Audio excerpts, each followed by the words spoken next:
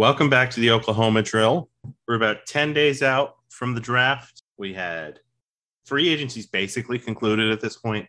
And I've got Alex and Sam here with me to talk about all of that and then maybe some summer league takes. So I think we're a little cooler as a podcast than we were on draft night as a whole. So why don't we start with Sam? What were your initial thoughts about the draft since you weren't on that? It was fine.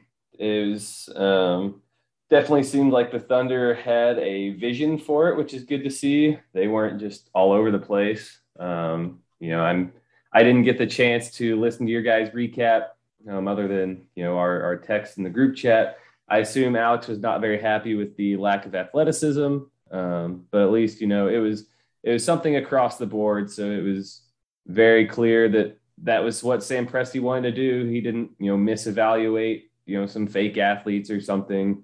I like Giddey. He's, like we talked about before, very fluid. I think he's a good basketball player and probably isn't there for like a competitive team right away.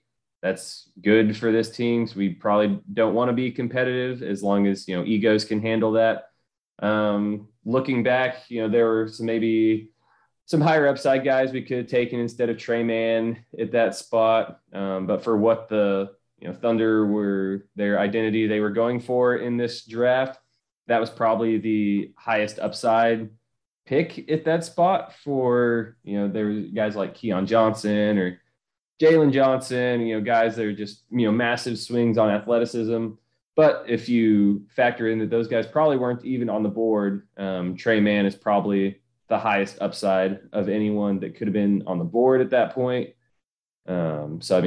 It's all fine. You'd like to see maybe a swing on Şengün at 16 instead of sending him off. I like Jeremiah Robinson-Earl. I think he could be a guy.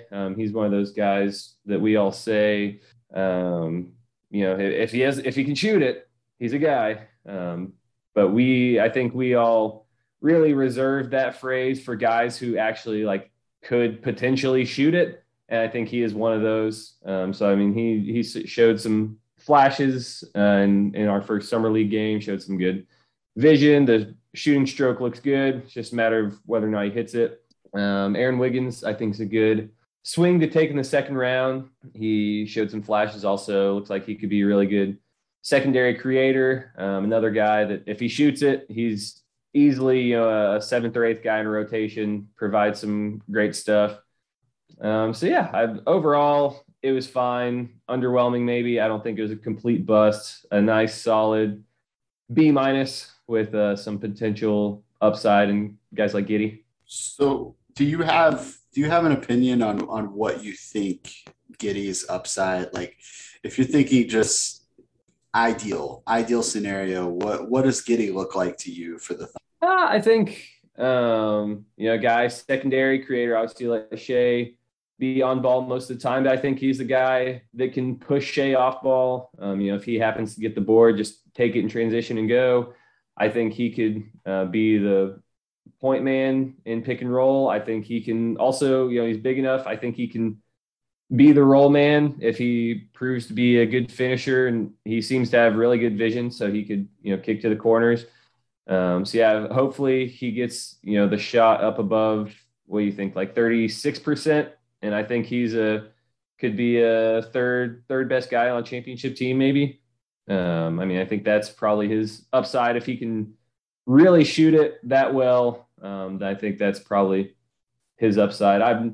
His secondary creation, I'm not worried about at all. I think that's going to be there. And then, it's just whether or not how high he can get the jump shot, who I think his ceiling is. Yeah, I think – watching him in the summer league yesterday, and granted, it was 2 minutes. I'm not making a judgment based on this, but it just kind of solidified my ideas of what he's going to have to do in order to reach an upside, be an upside type player, because, I think it's fairly likely that he's going to be a good role player on a team. Like you said, he has the secondary creation. He's a really good passer. But to me, the problem with his shot isn't just that he's going to have to make it more. He's also going to have to change the mechanics in order to be able to get it off quicker, because, just in the short time yesterday, we saw him try to ISO against the big, and it took, 3 seconds to get the shot off, and it got blocked. You know what I mean? So that, to me, in order for him to really become a dynamic on-ball player, he's going to have to change his jumper almost entirely in terms of being able to get it off faster. And you never know how that goes in regards to it actually going in. If he's just going to be an off the ball shooter, sure, I think he could probably do that at some point at a fairly high level. But in order to be the pick that I think the Thunder made this pick thinking he was the highest upside swing at that spot. I honestly do. I think that the way Sam Presti evaluates players, I think he values skill sets over athletic tools at this point. And I think he viewed that as someone that had the highest upside at that spot.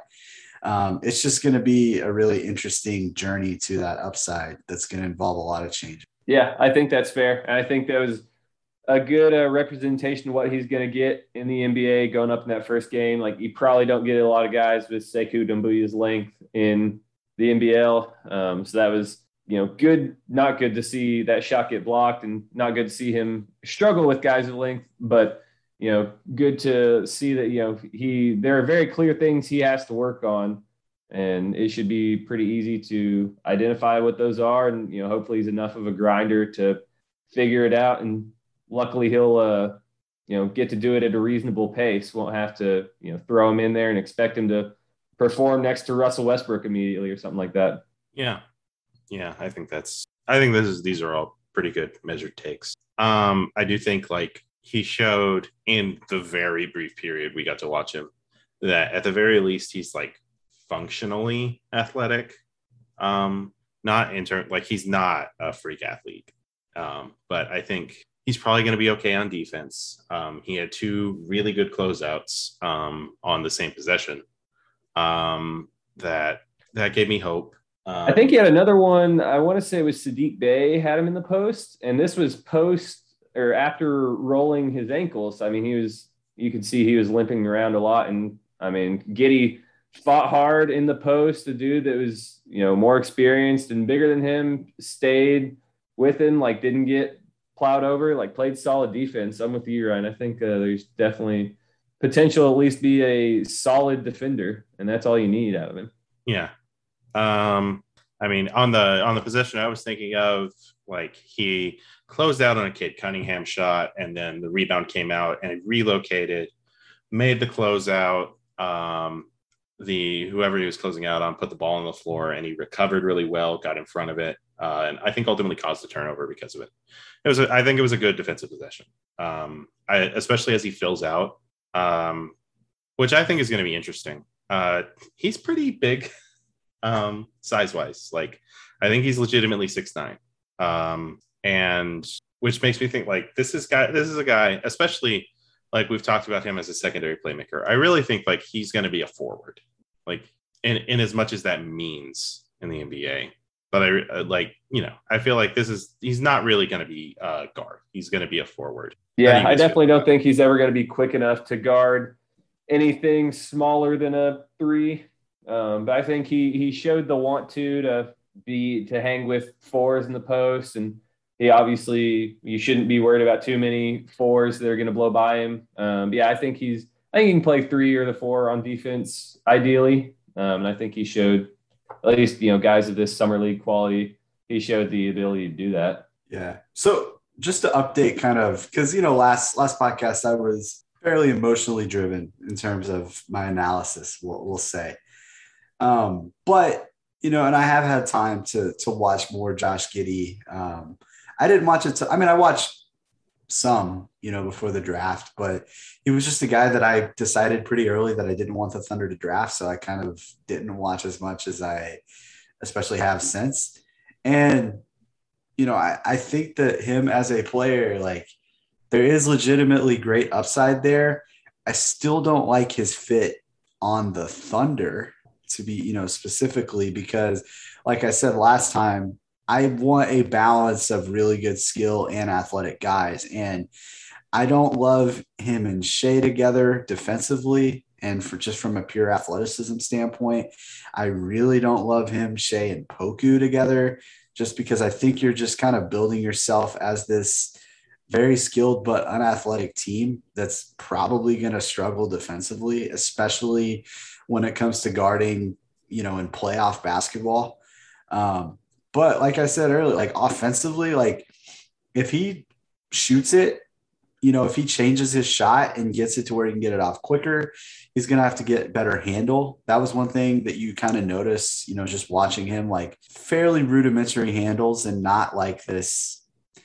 I wouldn't call it a strength at this point, I guess is what I would say. And for a guy that's not overly explosive, and even if he is 6'9", he is going to have a really good handle to be able to drive around guys and operate at a high level in the pick and roll. But I'm definitely higher on him than I was draft night. So it's almost impossible for me not to be. But I still do worry about the fit in Oklahoma City. I do wonder if, we're building this slow team. Yeah. And I think it's just something we'll have to probably trust Presti on. Obviously he makes a lot more money than any of us do for a good reason. And it's probably something like a guy like Giddey's skill set, you're not going to find that next year. What are the chances you find an elite athlete wherever you're drafting next year? Probably a bit higher than you find an elite skill guy. And there's so many guys in the league, elite athletes go to a bad situation, and those are the ones, like, you cannot make an elite athlete work in a bad situation. And so, maybe Scotty Barnes goes to Toronto and they trade Siakam, and, the team is just horrible. It's a horrible fit for him. And, his value is insanely low in a year or two, and Presti swoops in for a guy like that. Or maybe, it's a down the road, you can take a swing on the Keon Johnson guys, those just elite athletes that don't do much else. Maybe you can take a swing on one of those guys at 12, in the 2022 draft or something like that. So we'll see. I mean, it's definitely going to be a project for sure. Yeah, I agree. With regards to the other guys, Trey Mann, JRE, Aaron Wiggins, we got to see way more of them in Summer League in their first game. So how do we feel about them? I'll say this about Trey Mann. Clearly willing to try things, especially at the rim. Not all of those things worked. But he had a great highlight scoop layup. That was cool, but not particularly good at the rim, or really just scoring in general yesterday. But I think there's some stuff there we can talk about. Alex, how did you feel about Trey Mann? Thing that you said with Trey Mann is exactly where I was going to go. Like, the dude he tried shit yesterday, and very little of it came off, in terms of finishing with a bucket. He was like a soccer player, like a winger that is like crazy technical with no end product. That's kind of what it reminded me of. And he made this ridiculous move, and then he got into the lane and the finish just wasn't there. Which, that's fine. If his handle looked impressive to me, he was able to create and get around guys, even though he's a fairly limited athlete. That's kind of where I think Giddey needs to go. Like, he's going to have to develop handle like Trey Mann has. The finishing it's concerning in a sense, because he, on draft night, we talked about he's not a very long guy. Like, he doesn't have a plus wingspan to really speak of. So that could be just a long-term problem for him. Or, maybe his floater gets really good. He hit a couple floaters yesterday. And maybe that's something that could turn into a reliable shot for him. And that could be, the skill set to me is there offensively for Trey Mann to actually be something, and I think we saw that yesterday, even though the shots weren't falling. Yeah, I think he definitely showed that he's a shot creator. He created some great shots, and he's just going to have to be a shot maker. And that's what every guy's going to be is, first game in Summer League. The line's further back. He's not as adjusted for it, probably has some nerves. I'm with you guys. Liked what he showed. Wish we had more than one game to go off of by now, but, we'll get there. We'll get a couple more under us, I'm sure. The way the Thunder roster is constructed, we'll probably get to see him plenty this year. So, yeah, I think the thing with Trey Mann is the end product wasn't there. But if you look at things in Summer League, like Alex said, his handle was really impressive. Like he was able to create shots for himself on the perimeter and at the rim. And you look at his shooting form, and there's not really like I'm not afraid of the way he shoots the ball. It just needs to go in. And there are a lot of guys who it doesn't, and that's a problem. But I think it's definitely too early to say that he's not really what we thought he was going to be coming in, which is a guy who can create his own shot. Yeah, I think that's the deal with Tre Mann. How about Jeremiah Robinson Earl? Looked exactly like we probably thought he would too, huh? Had a couple nice spot ups, played solid defense, had really good vision.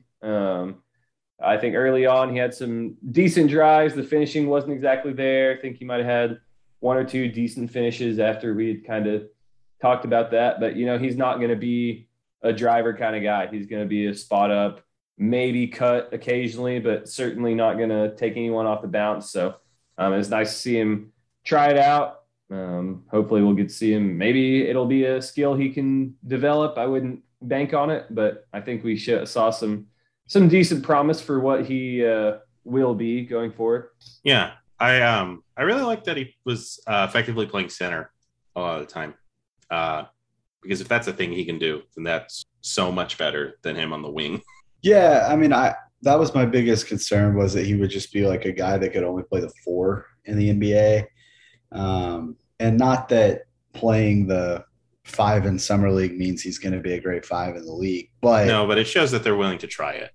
Right, exactly. And, I think backup 5 is like a legitimate role that he could fill. I really liked the shot yesterday. The fact that he took it whenever he was open.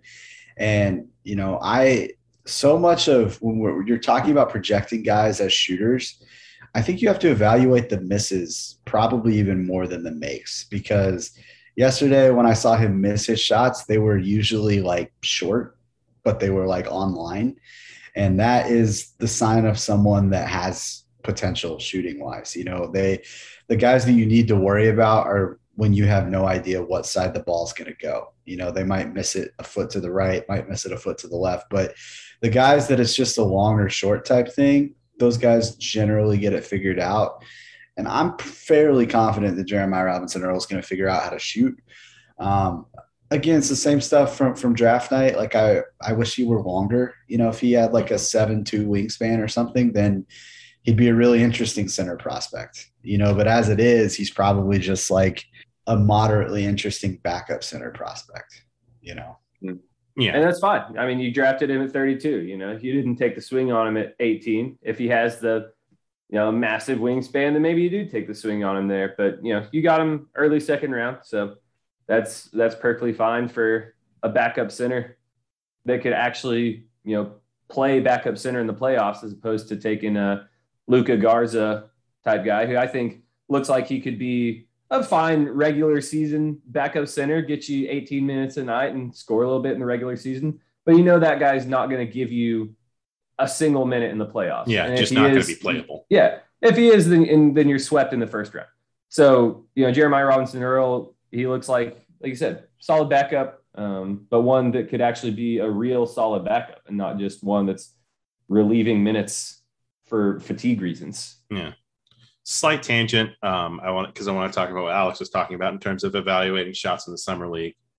One example of this that I think is kind of pertinent here, watching the Hornets against the Kings, James Bouknight had a rough night from the floor, which again is understandable, and especially given that he was guarded like 90% of the time by Davion Mitchell, who was just in his grill the whole time.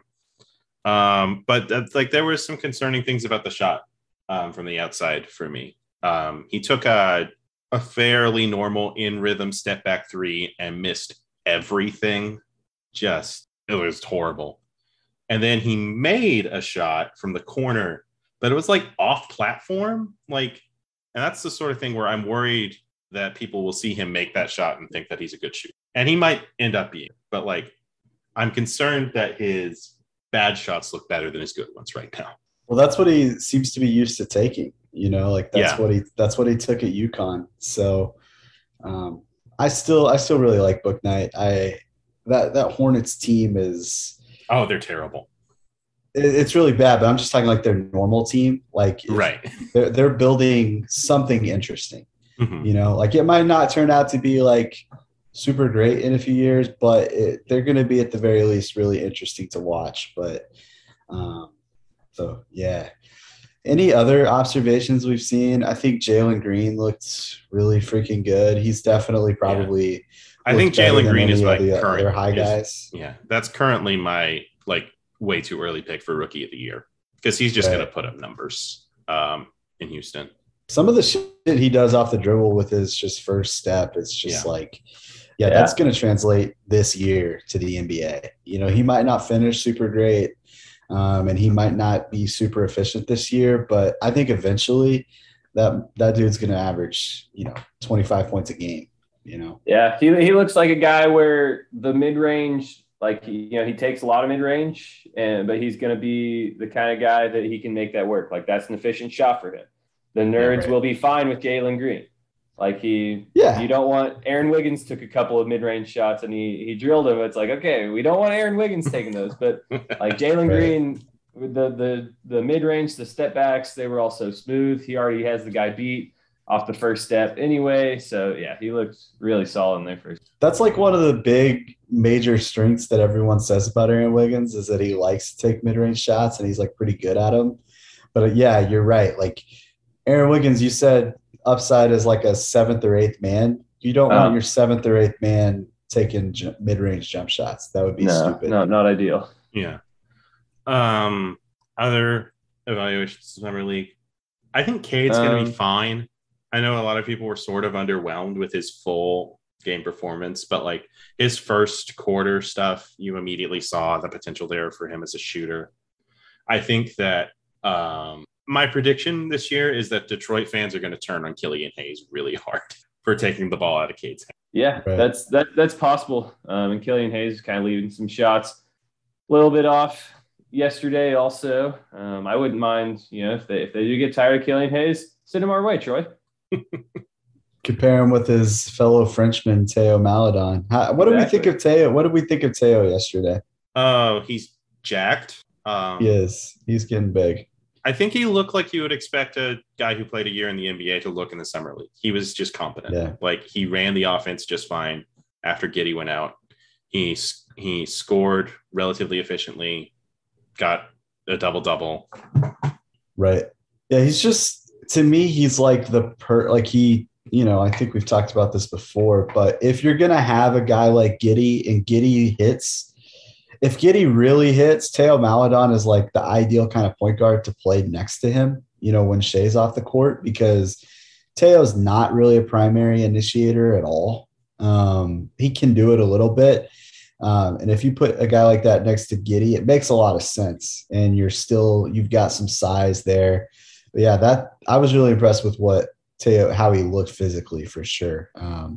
He's still going to have to shoot better. He didn't shoot well from 3 yesterday, but again, it was one game in the freaking summer league. So I'm not concerned there, but I'm not like you look at his mechanics and you're like, okay, there's nothing broken here. And I still love his cross-court skip passes are like some of my favorite plays to watch. Like he had one yesterday that was just like, holy shit, not many guys are making that pass, and even Killian Hayes had one of those. And I was like, damn, So yeah, let's get Killian over here. He looked good defensively at times. So yeah. That whole Pistons team, like it's worth saying, the Pistons brought a good team to summer league. Well, they brought legitimately like most of their starting. Yeah, like they brought in all like Saddiq Bey. There's no reason for Saddiq Bey to be playing in the summer league. And Sekou Doumbouya, Saddiq Bey, Killian, like legitimately, like this is their starting lineup. Yeah, there's probably not even a reason for Cade to be playing in the summer league. Right. Yeah, but except rookies always play. Right. Exactly. Right. Yeah, it's.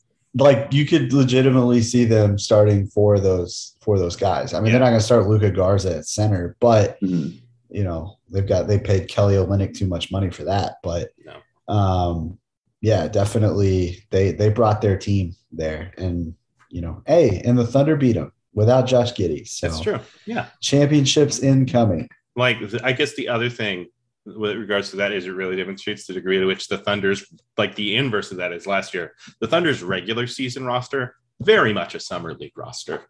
Yeah. Like guys like Jalen Horde, Josh Hall. Like these are guys who like you played in the NBA last year. This shouldn't be. Yeah. This is summer league. You know. Jalen Horde is bad. Yeah. Like Charlie that, Brown.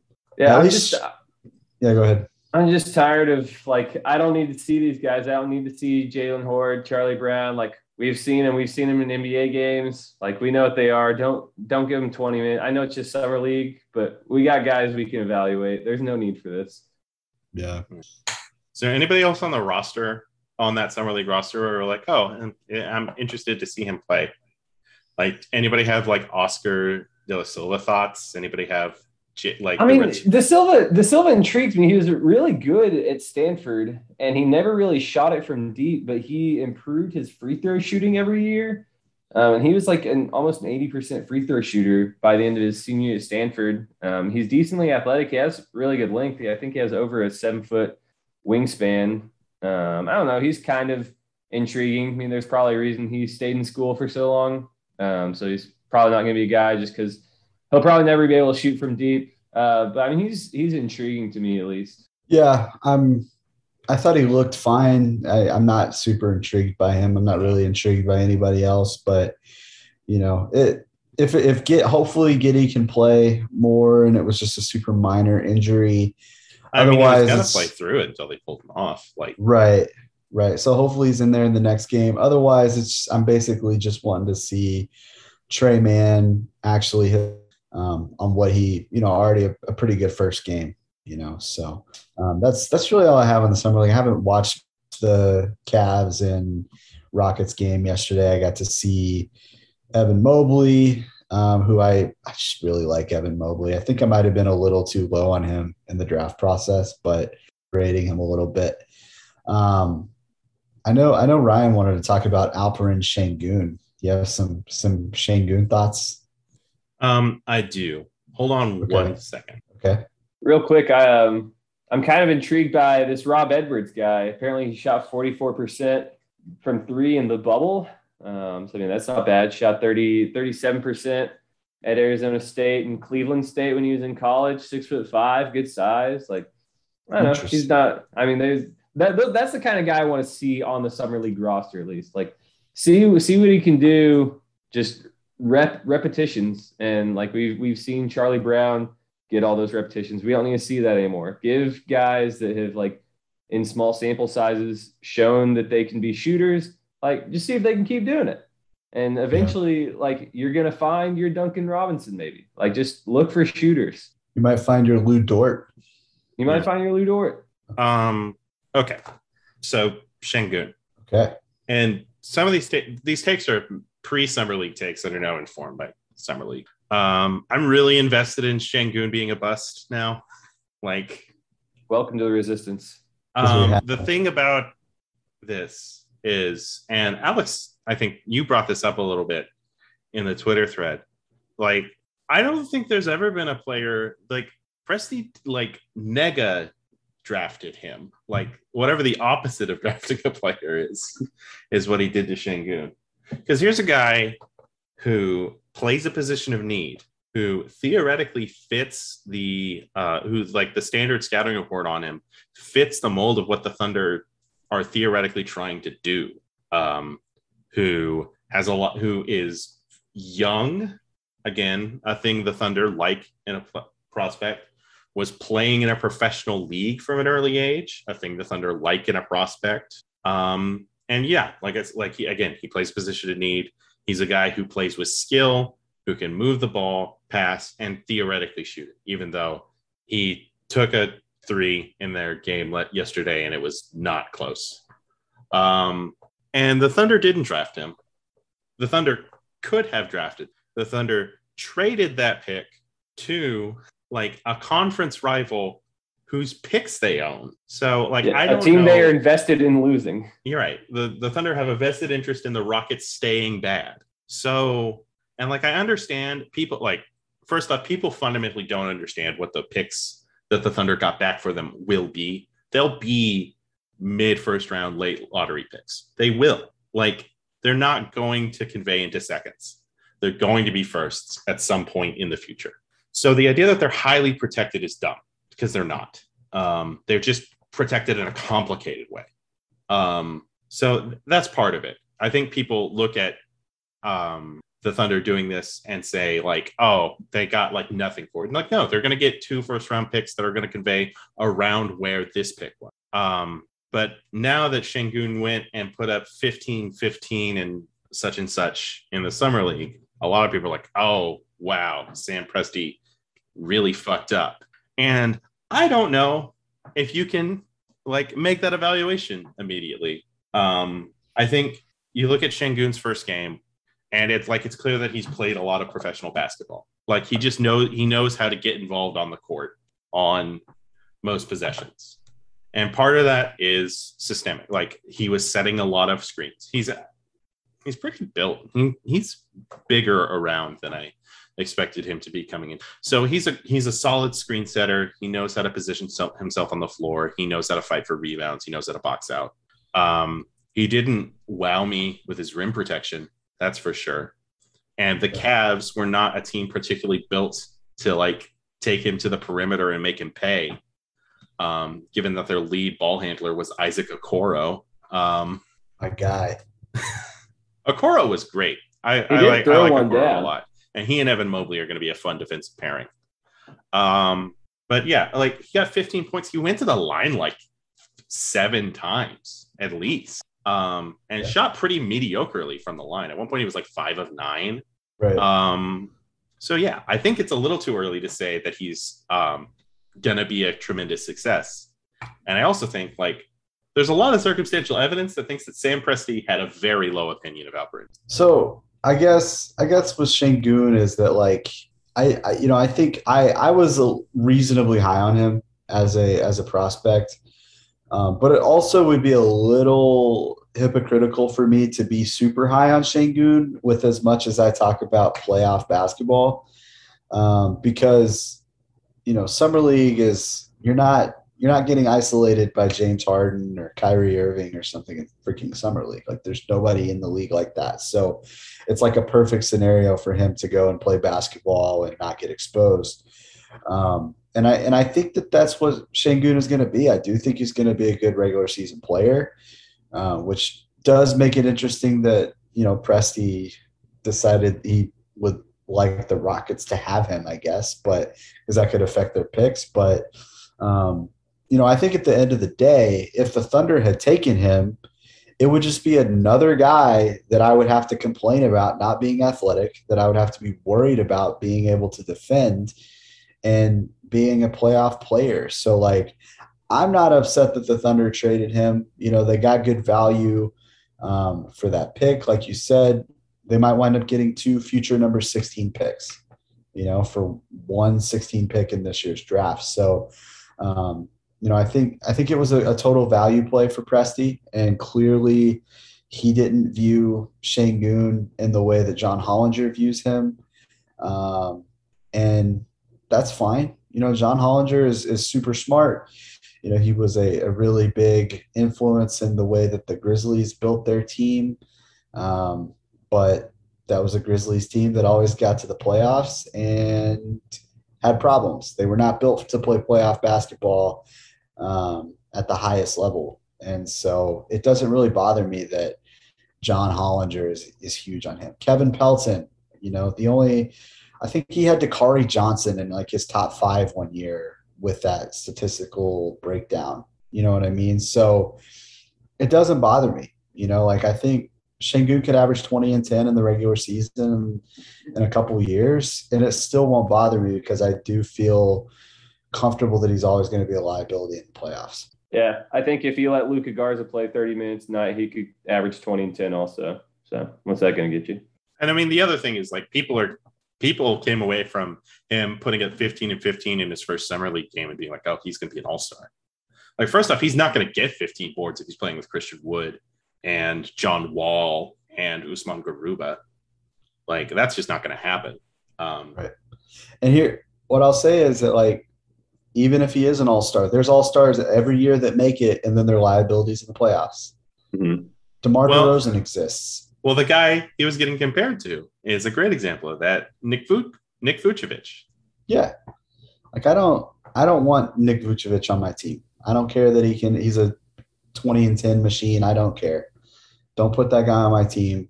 Again, especially because the Thunder, the way they're built, they are not built in any way to overcome the deficiencies that Şengün's going to have.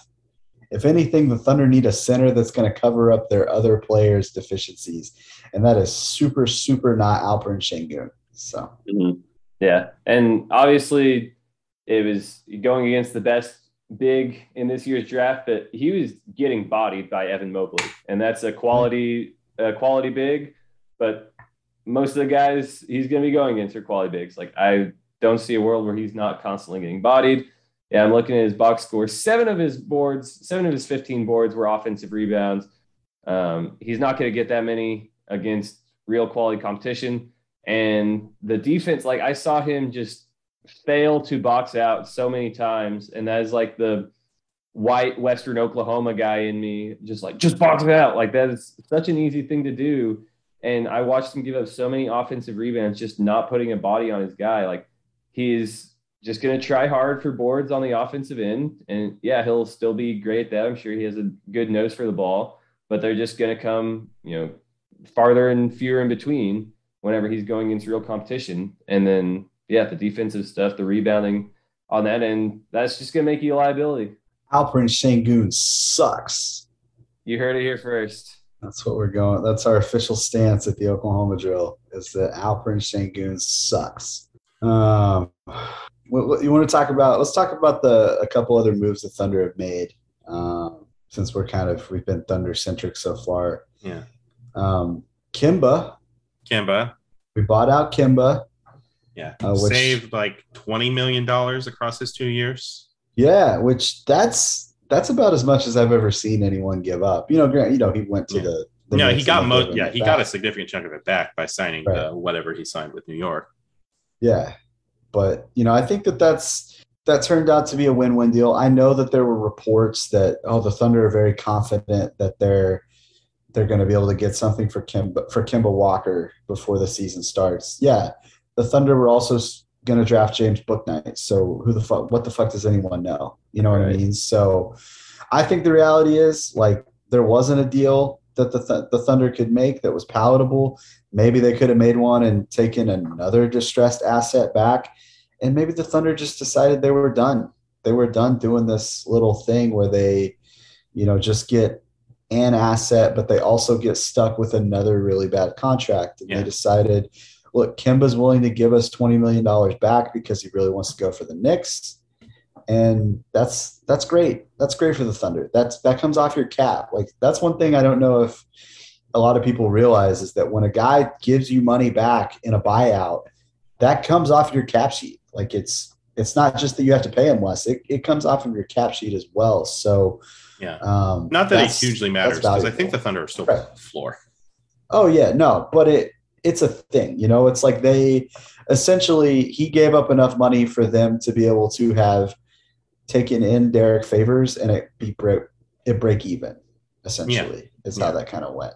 So yeah. And at the end of the day, there is a human element to this shit. And especially for small market teams like OKC, like, that has been proven over and over again. Like, that is one slight advantage that we have on some teams in the league. And it's something that you just have to continue to do.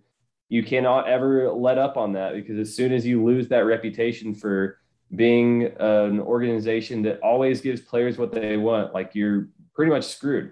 And so, you don't have to always get a sign and trade for Frank Ntilikina and a second round pick. Like, you don't have to milk every little bit of value you can. There is value in just, like, letting dudes be happy. And if that value comes from spending Clay fucking Bennett's money, like, who cares? Yeah. Alex alluded to this.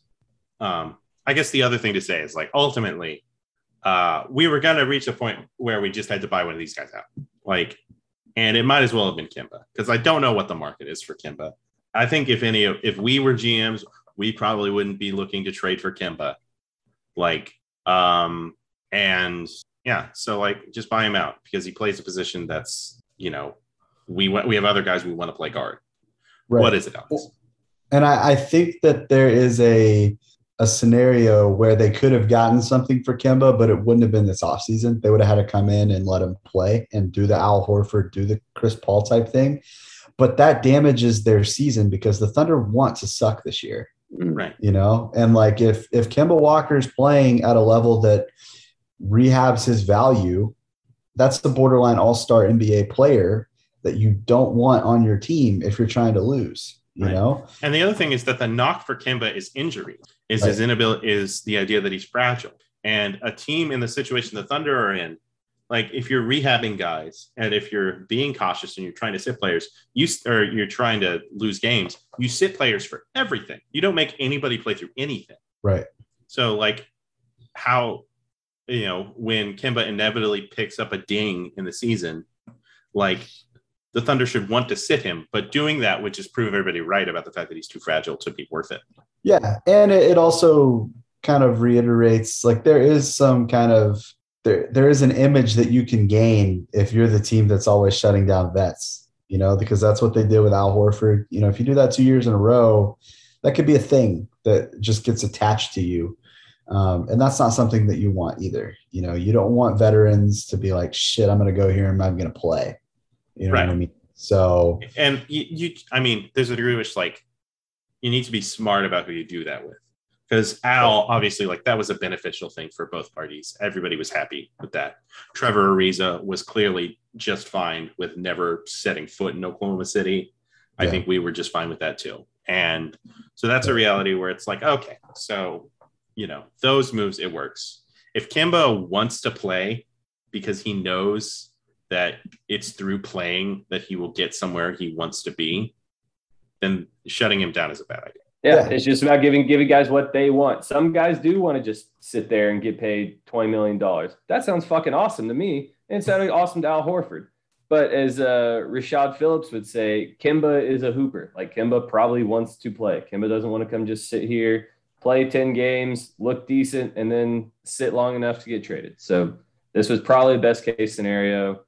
It's fine. Kemba, it was nice. It was nice having you here, Kemba. I didn't even know Rashad Phillips until like that tweet. And the Hooper thing. He's just, he's so bad. He's very bad. He's very bad. He calls himself Yoda. Anybody that does that is, I don't even know what that's supposed to mean in a basketball sense anyway. Mm-hmm. Like it just, to me, he's just one of those guys that he just operates as if he thinks he's smarter than everyone else. And it's just, I'm not a fan of Rashad Phillips. Cool. Derek Favors. How do we feel about Derek Favors? You alluded to this earlier. Thunder traded for Derek Favors. They effectively traded nothing for Derek Favors. A second-round pick and some of Clay Bennett's money for Derek Favors and a first. Yeah, absolutely. Every time. It's fine. Yeah. Right. Yeah, I mean, I'm sure that the Thunder will find a way to make another deal like this eventually. You know, it'll be next offseason. There'll be teams that need to get rid of a guy, and the Thunder will be right there. You know, give us a first-round pick, and we'll do it. You know, we also literally needed a person to stand under the basket and play center for this team. Yeah, and I think Derek Favors is a great guy to get for them. Right, Derek Favors is not very good anymore. Yeah. He's a competent NBA basketball player, but he's super slow. Yeah. He's not valuable offensively at all. Yeah. He's not going to require basically any touches on offense. Right. He's going to rebound the ball on defense. And he's going to be like a chill veteran for the guys to learn like from. He seems like a good vet. Yeah. So teach we don't even have any big prospects for him to teach Poku how to get there. Yeah, teach Poku wide. Teach Isaiah Roby how to box out or something. I don't know. Like that's. But he's just going to be a guy, and that's fine. That's really all the Thunder need at the center position. Right. Because I mean, fingers crossed. There's 3 incredible big prospects at the top of next year's draft. I say incredible. Alex winced when I said 3 incredible. I think Alex thinks there's 2 incredible. There's 2 good ones. There's 2 I like quite a bit.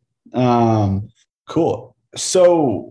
You know, and the thing with Favors that's really important, you know, as opposed to like Al Horford this past year is that like Al Horford was valuable as, you know, he made the Thunder better. Favors might make them marginally better, but I don't think it's enough to like affect their win-loss record, essentially. So in that way, I think he's perfect. So right, he's gonna be like, I mean, he's gonna fill in like right alongside Mike Muscala in terms of effect on the Thunder season. Yeah. It's like he's no Moses Brown, that's for sure. Moses Brown, who is no longer on the Celtics, right? Right. Yeah, they got traded, right? Yeah, they, for whatever reason, that 16th, the guy that they thought was going to be as good as the 16th pick didn't even make their team. So they, I guess they thought that Brad Stevens is a really shitty drafter at 16. So who knows? Cool. Overall free agency, it's been like, okay. And we kind of knew it was going to be this way, but like, wasn't this like one of the lamest free agent classes ever? Oh yeah. Like the price was like, Lonzo's, yeah, sign and trade for Lonzo, sign and trade for Kyle Lowry. Like those were the big ones. Like, yeah, okay. Lowry was like the most talked about guy in the league. This was really like, this was the free agency of just signing guys to contracts you'll regret in 4 years. Like, right. That's all that happened. Yeah. The Luol Deng year. Oh Jesus. Yeah. Don't do that. Chris Paul is just, what a finesse king he is. Oh, yeah. I mean, to get 4 years, 120 million. It helps when you came up with the rules. I know. That's incredible. Yeah. He comes up with the rules that allows him to get this money. And he decided he didn't want to be president anymore. So it's like he really did just become president so he could make more money, essentially, which is just fantastic. So, but and he'll always get the like, there will be every documentary about the about COVID will have a Chris Paul segment. Like, he has cemented himself in like world history. Yeah. He's not going to win a ring, but he's going to have that for his legacy. So, I guess I want to get your guys' thoughts on my beloved Los Angeles Lakers, because I do think that they're just objectively probably the most interesting team in the league. They added Russell Westbrook, who I have, whereas my opinions of Giddey and the Thunder draft have changed marginally since then. I have changed quite a bit on my opinions of Russ and the Lakers. So I'm just curious on how you guys are feeling about the way the Lakers roster came together. I'm not serious when I say this, but they are absolutely drafting like they hired Doc Rivers. Like, don't say that. The pattern is absolutely guys who were really good in 2008. Like, okay, yeah. I'm joking because because a lot of the Lakers' best moves are guys who were like in middle school in 2008. So that is an exaggeration. But the Russ deal and the Carmelo deal, like, it's easy to poke fun at that. At the Ariza deal as well. But yeah, no, I think the Lakers are going to be fine. I think they're probably going to be really good. Like, even before they made all the moves that made people start rethinking the Russ move, like, I was like, yeah, the Lakers are probably my favorites in the West. Like, because it's still LeBron James and Anthony Davis and everything else is fine. Like, Russ's spacing is going to be a problem, but it's not going to be that much of a problem. Losing Alex Caruso, like, okay, fine. It's LeBron James and Anthony Davis. I think Alex was the one that says, like, they didn't have spacing before. It's not like Russ is ruining your spacing. It was already bad. Now you have guys at least that know how to operate in bad spacing. Like, it'll be fine. It'll be whatever. Yeah. I was a little concerned with. I mean, the Melo deal seems weird. Like, it is really easy to make fun of, but I think if you evaluate what his role is going to be on the team, he's going to be like a backup for that. Essentially he's going to be taking Markieff Morris's role, and I think he's better than Markieff Morris, so that's fine. Yeah, like, it's the Melo thing is going to be fine. He's going to play the same role he played in Portland, but on a team that doesn't need him to play defense. Right. On a team that's actually competent around him at all. The Monk and the Nunn moves were really interesting to me because I was concerned that we're just going to sign a bunch of really fucking old guys. And, for the most part they did. But then they did get Monk, who is, I don't know how that guy went for the minimum. That doesn't really make sense to me. Like, that dude's a legit. He shot 40% from three this year, and he's a ridiculous athlete. Like, he can score. Kendrick Nunn can score. Like, he's a good backup point guard to have. Like, I'm pretty high on what the Lakers did. I still think the Nets are the favorites coming into next year, but I think the Lakers are by far the favorites to come out of the West. Like, I have very little doubt about that. Yeah, it seems like the player empowerment area, like it has trickled down to everybody. Like, yeah, there's still guys that just want to get their money, but I think there are more and more guys that just want to win. They want to prove themselves, and that's kind of the Lakers are in a good position to get those guys. Like you said, Monk took the minimum. Kendrick Nunn took less than the Knicks and other teams were offering. Austin Reeves, Mac McClung, and Joel Ayayi, like all guys that could have gone in the second round, did the Lou Dort and forced themselves undrafted because they wanted to choose where they could go. And they obviously all chose the Lakers because there was gaps in the Lakers roster that all those guys are confident enough they thought they could fill. And shockingly, Austin Reeves might get to fill one of those. So maybe we're not as smart as Rob Pelinka, but he seems to be doing okay in summer league, and that might be one of their floor spacers. So I'm not sure I would want to count on that guy to space the floor for me, but hey, they might have to be banking on that this year. You know who isn't empowered? Who's that? Dennis Schroeder. He still hasn't signed anywhere, has he? Still hasn't signed, and he saw him on Instagram today doing some kick flips on a skateboard. So yeah, he's gonna be playing. He's gonna be playing at like Ulm or something. He's going back to Germany. Man, could have made $85 million. Yeah, I'm glad he turned that down.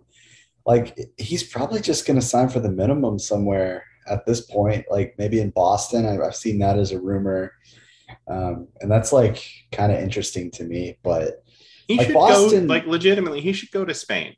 He should pull, who did that? He should do the Mirotic thing. It's go be a star in Spain. Yeah, just go. Like go. Live in. He would wreck that league though. Yeah, like you'll score 25 points a game, and you'll be the featured guard on whatever team you're on, and you'll get to live in Spain instead of this hell place. Go play for Real Madrid. Yeah. Okay. Go play. Gabriel Deck just joined FC Barcelona, I think. Go play with Gabe Deck in Barcelona. Yeah, man. Cool. Any other interesting, like the Bulls? I hate the Bulls. I hate them. Yeah, I don't understand. I guess I was really telling on myself by thinking, like, why does everyone love this team so much? And, a lot of smart people have like Sam Vecini, have been, talking on podcasts and on Twitter about how people just haven't paid attention to the Bulls, and Zach LaVine is a legit star now, and sure, whatever. But like, Vooch is still Vooch. He's still a great regular season player, but I don't think Zach LaVine being a star, like he's not the lead guy on a championship team. And everyone's talking like the Bulls are second or third best team in the East. And like, I don't even know if they're a home playoff game or a home series in the East. They're not getting out of the first round in the playoffs. Like, I think they traded for Vucevic this year and got worse. Yeah. I mean, I think the thing with the East is that I think it's pretty flat.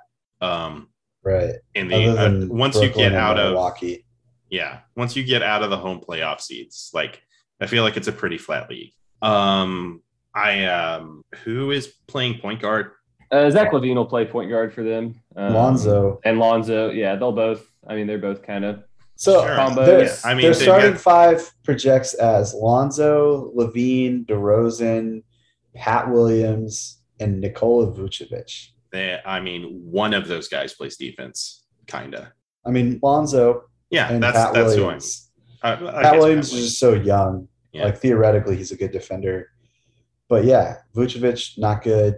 DeRozan, maybe a little underrated, but he's still not great. No, and now he's like permanently going to be playing. Like, he's going to be stuck in at the 3, where he's going to have to play guard guys bigger than him.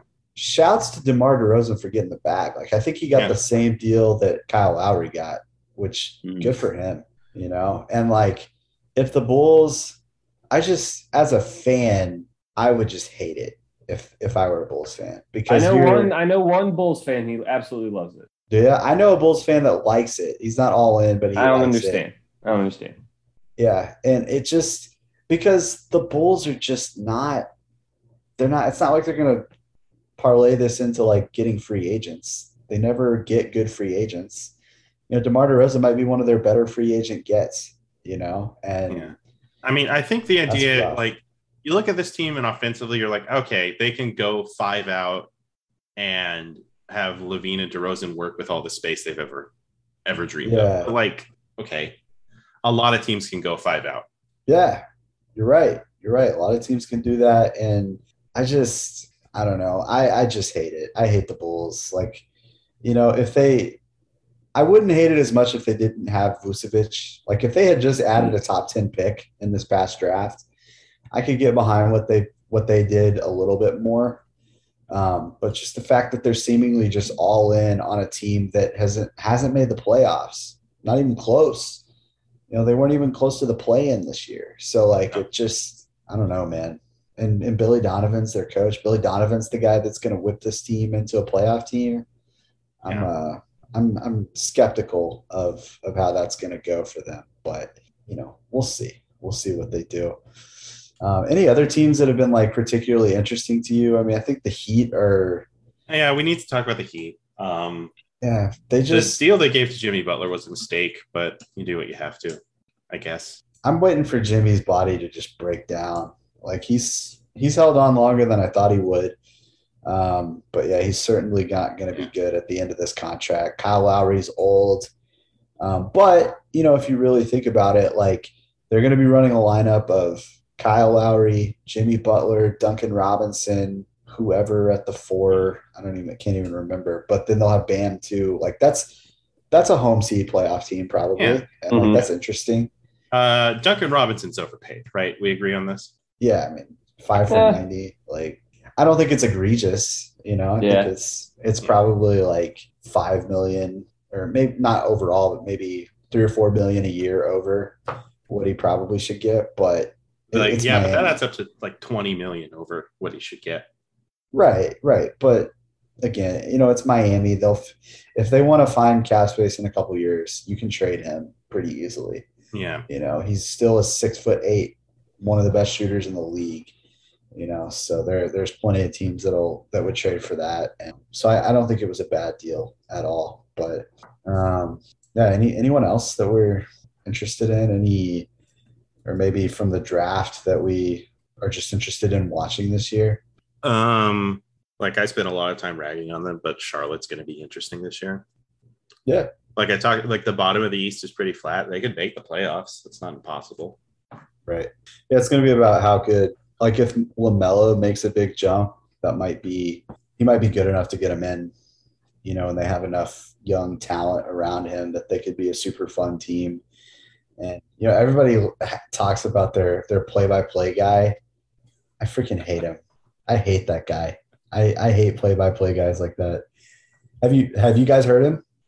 I've heard people talk about them, but I've forgotten what the deal is with him. Is he just like always extremely excited? Oh, he just yells. Like he's just Miles Bridges. Like every time he dunks, it's obnoxious. I hate. I think they had like a game winner during the year that went viral on Twitter from him, and I was like, okay, yeah, whatever. I'm not. It's like okay, the Bucks have Gus Johnson, so like, what do you? Do they still have Gus Johnson? Is that still know. a thing? They had him at one point. I know that, but pretty recently, I remember him calling Bucks games, but I don't know exactly when that was. Yeah, I can't remember. I do. Okay, the last team that I really want to talk about is Portland. What the fuck are they doing? What the fuck are they doing? Blowing it up, care. I think. I don't think they care. Are they really blowing it up, Sam? I don't know. I mean, there are no real substantiated rumors, but I don't know.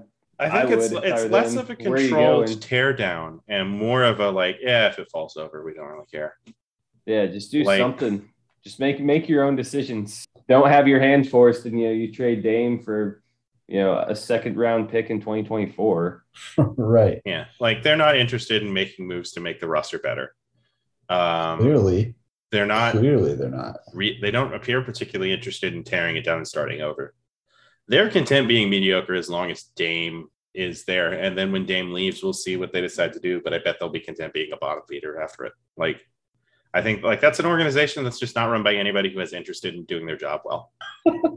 Fair enough. Yeah, I mean they've like I guess in a world, if you're like a very optimistic Portland fan, you could talk yourself into Cody Zeller being an Enes Kanter upgrade. But it's that's the move. That's what they needed. Yeah, it's Cody Zeller. They just weren't getting enough from Enes Kanter, not the guy they thought they were signing. Yeah, that was the missing. Cody Zeller was the missing piece. Like I feel bad. Like I mean, I don't really feel bad for Dame because he kind of has openly kind of made it his image to be the Portland guy, and it's just going to wind up blowing up in his face. But so that team they're going nowhere, and it gives me joy that they are going nowhere because I do not like Portland. I never have. And yeah, it's nice to see them suffering, to be honest. Is there anything else we want to talk about? I think we kind of ran through it. What a boring free agency, man. Jesus. Yeah, just miserable. Kawhi still hasn't resigned. He did.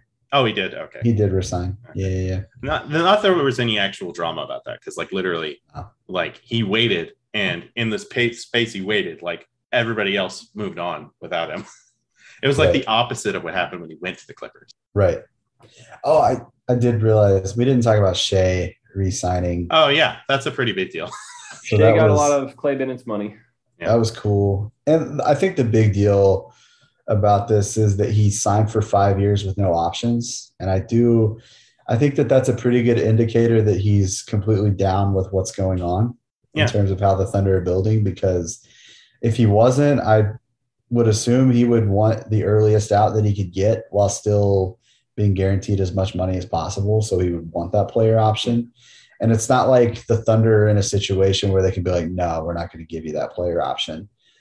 So I assume the fact that he was willing to just do 5 years straight, that like he's happy with how things are going and he is committed to what they're doing at this point. So I thought that was cool. Yeah. He was always going to get that contract. He deserves it 100%. So yeah, good for the Thunder. Good for Shea. I guess recent news, Luka signed like the same deal. I don't know what it's worth more. It's worth it's more money because he's Luka. Because he's super all nice. pro, yeah. Because he's qualified for more. He signed like the same thing Trey signed, I guess. Right. So there is a clause in Shea's contract where like his money goes up if he does make. Yeah, I wasn't sure if he makes it this year it goes up, or if it's just at any point during his contract, because that would be because he's not going to make it this year. Yeah. But I think it might just be at any point in his contract. It goes from being, I think it's 25% of the cap right now to 30. And that's a substantial raise if he can get there within the life of that contract. So, all right. I think that's a good place to end. Yeah. Thanks. So. Yeah. I don't really think we have anything else to talk about. God, we flew through that, but you were right. That was like a really boring free agency. Thank you for listening to the Oklahoma Drill. You can subscribe to the podcast on iTunes, the Google Podcast Store, now on Spotify. Check us out on Spotify, the Podbean app, and Amazon Podcast. We're in a lot of different places. Check us out on YouTube if that's your thing. If you're one of those heathens who listens to podcasts on YouTube. And I think that about covers it. You can follow us on Twitter at RWMaxi, at Perd_Hapley, and at Not That Sam Davis. And we will see you guys later.